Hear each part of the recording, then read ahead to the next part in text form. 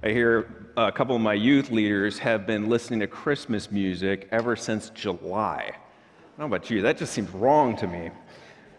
But we're excited. We're excited for the music. We're excited for the decorations, the lights, the food, the gifts. We all know that Christmas isn't just about the gifts, right? And yet it is about the gift, the greatest gift, right? And we've been talking about that for a month now, as we've been talking about this incredible gift of hope that God has given us. Hope came. Hope came to offer the promise of hope. A world that was lost in darkness because it walked away from God has seen a great light. Hope came to serve. Jesus came and humbled himself. The one who should have been served by everyone got down and took the basin and the towel and served us in the most profound way possible. Hope came to seek and to save people enslaved by their own sin, stuck on a path towards everlasting punishment. They've had their chains broken and their sin forgiven, as the perfect one sought them out and rescued them by laying down his own life in their place. Hope came to destroy the works of darkness. Where lies were abundant, truth came crashing in. Where death was wreaking havoc, hope came and conquered. And hope came to give eternal life. Pastor Rick talked about this morning. Where death reigned in the world because of our sin, Jesus came to give life and to give it abundantly, to give it eternally. The gift that has been given is spectacular. I mean, this is a gift that, winning the lottery does not compare, because all the money in the world can and will be taken away. But this gift can never be taken away. It's a gift that causes us to be born again to a living hope through the resurrection of Jesus Christ from the dead, and to an inheritance that is imperishable, undefiled, unfading, kept in heaven for you and for me. This is what Christmas is all about, right? Actually, there's more. There's more. Because the gift that has been given is not the end. If it's just about the gift, then we're missing something. Just like those 9 lepers who were healed by Jesus and never turned around to return to say thank you. Christmas isn't about grabbing our gifts and running. It's about what the gift leads us to do. Have you ever thought about why we give gifts? Is it just because it's the thing to do? Everybody's doing it, so that we need to do it as well. This is actually something that psychologists and anthropologists, economists, marketers have been pondering for some time. One article in the New York Times back in 2007 says that giving gifts is a surprisingly complex and important part of human interaction, helping to define relationships and strengthen bonds with family and friends. Giving gifts, it accomplishes something. It has an effect that is far bigger than the gift itself. According to this article, it helps us understand which relationships are more significant than others. And it helps remind us of how special and important and close those relationships are. And parents, we know this, right? What are we going to be reminding our children tonight and tomorrow as they receive gifts?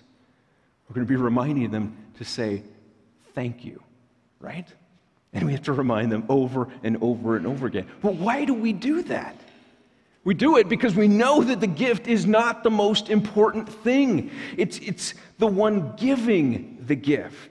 It's that special relationship that is there, that exists with the giver. The giver deserves to be thanked, to be praised, to be singled out and acknowledged for the selfless, undeserved, wonderful thing that they have done. And in the same way, Christmas is, to a certain extent, it's about the gift that was given, but it's about so much more than that. It's about the glory that's given to the giver. It's about the glory that is given to the giver. You see, hope came to offer the promise of hope, came to serve, came to seek and save, to destroy those works of darkness, to give eternal life, but ultimately hope came to give glory to God. That's what the angels announced to the shepherds in the field that night. I bring you good news of great joy that will be for all the people. For unto you is born this day in the city of David a Savior, who is Christ the Lord. Suddenly there was with the angel a multitude of heavenly hosts praising God. And what were they saying? Glory to God in the highest, and on earth peace among those with whom he is pleased. The great gift had come. Those who had no peace would be given peace with God. And what was the response that they were to have? That all the universe was to have as this great gift unfolded before our eyes.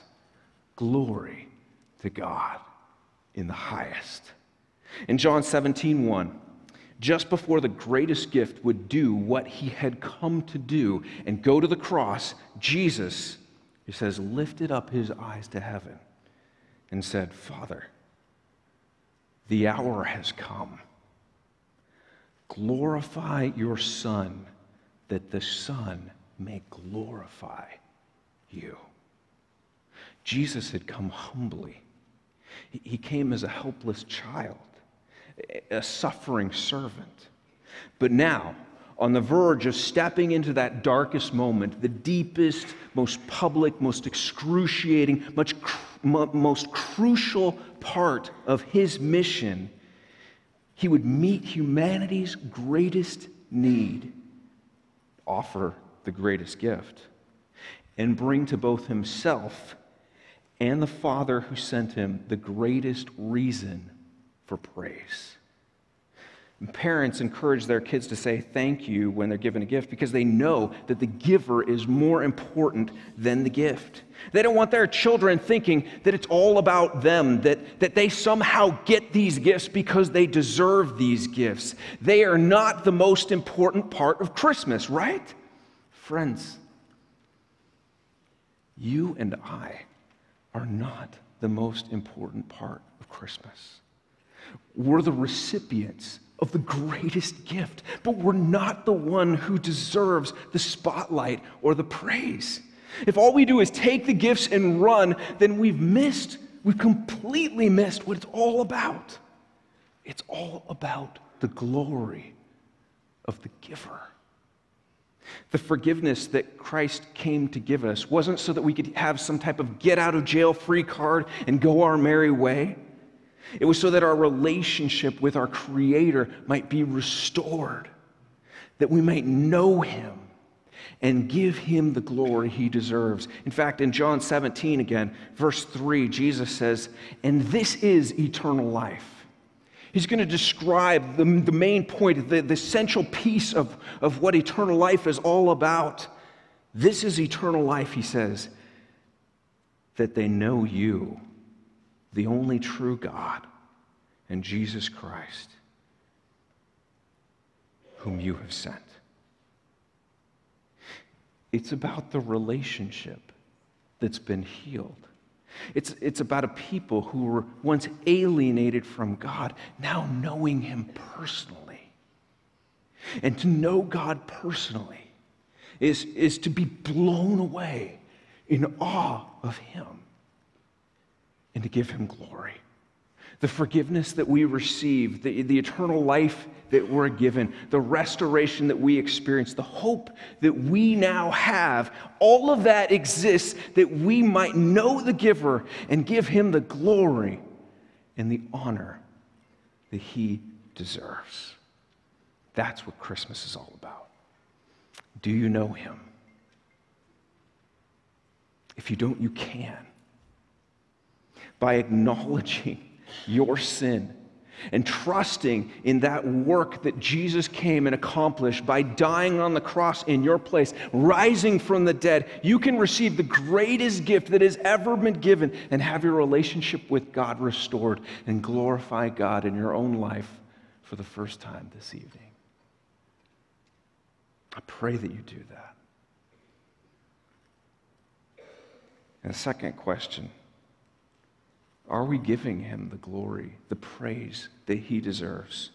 As we exchange our own gifts, remind each other of the greatest gift. Let's join the chorus and give glory to the one who is worthy of all praise, all honor, all glory, forever and ever. Amen. Would you pray with me? Father, we are so humble because as we speak of Jesus Christ, we speak of that which we do not deserve, not by a long shot. To have you send your Son to give his life for us is unbelievable. You have been so good to us, Lord. And we want to praise you tonight. We want to give you the glory that you deserve. Lord, may our lives, our hearts, our voices, everything that we are, may that point in praise to you. And as we sing these next few songs in a moment outside, Lord, we pray that it would be a sweet sound in your ears. We love you. Thank you for Christmas. Thank you for your Son. Thank you that we have the opportunity to join with the angels in heaven in singing glory and honor to you and you alone. We love you and pray these things in Jesus' name. Amen. Thanks for listening to this message from Christ Community Church of Laguna Hills. For more information and resources from Christ Community, visit us at www.ccclh.org.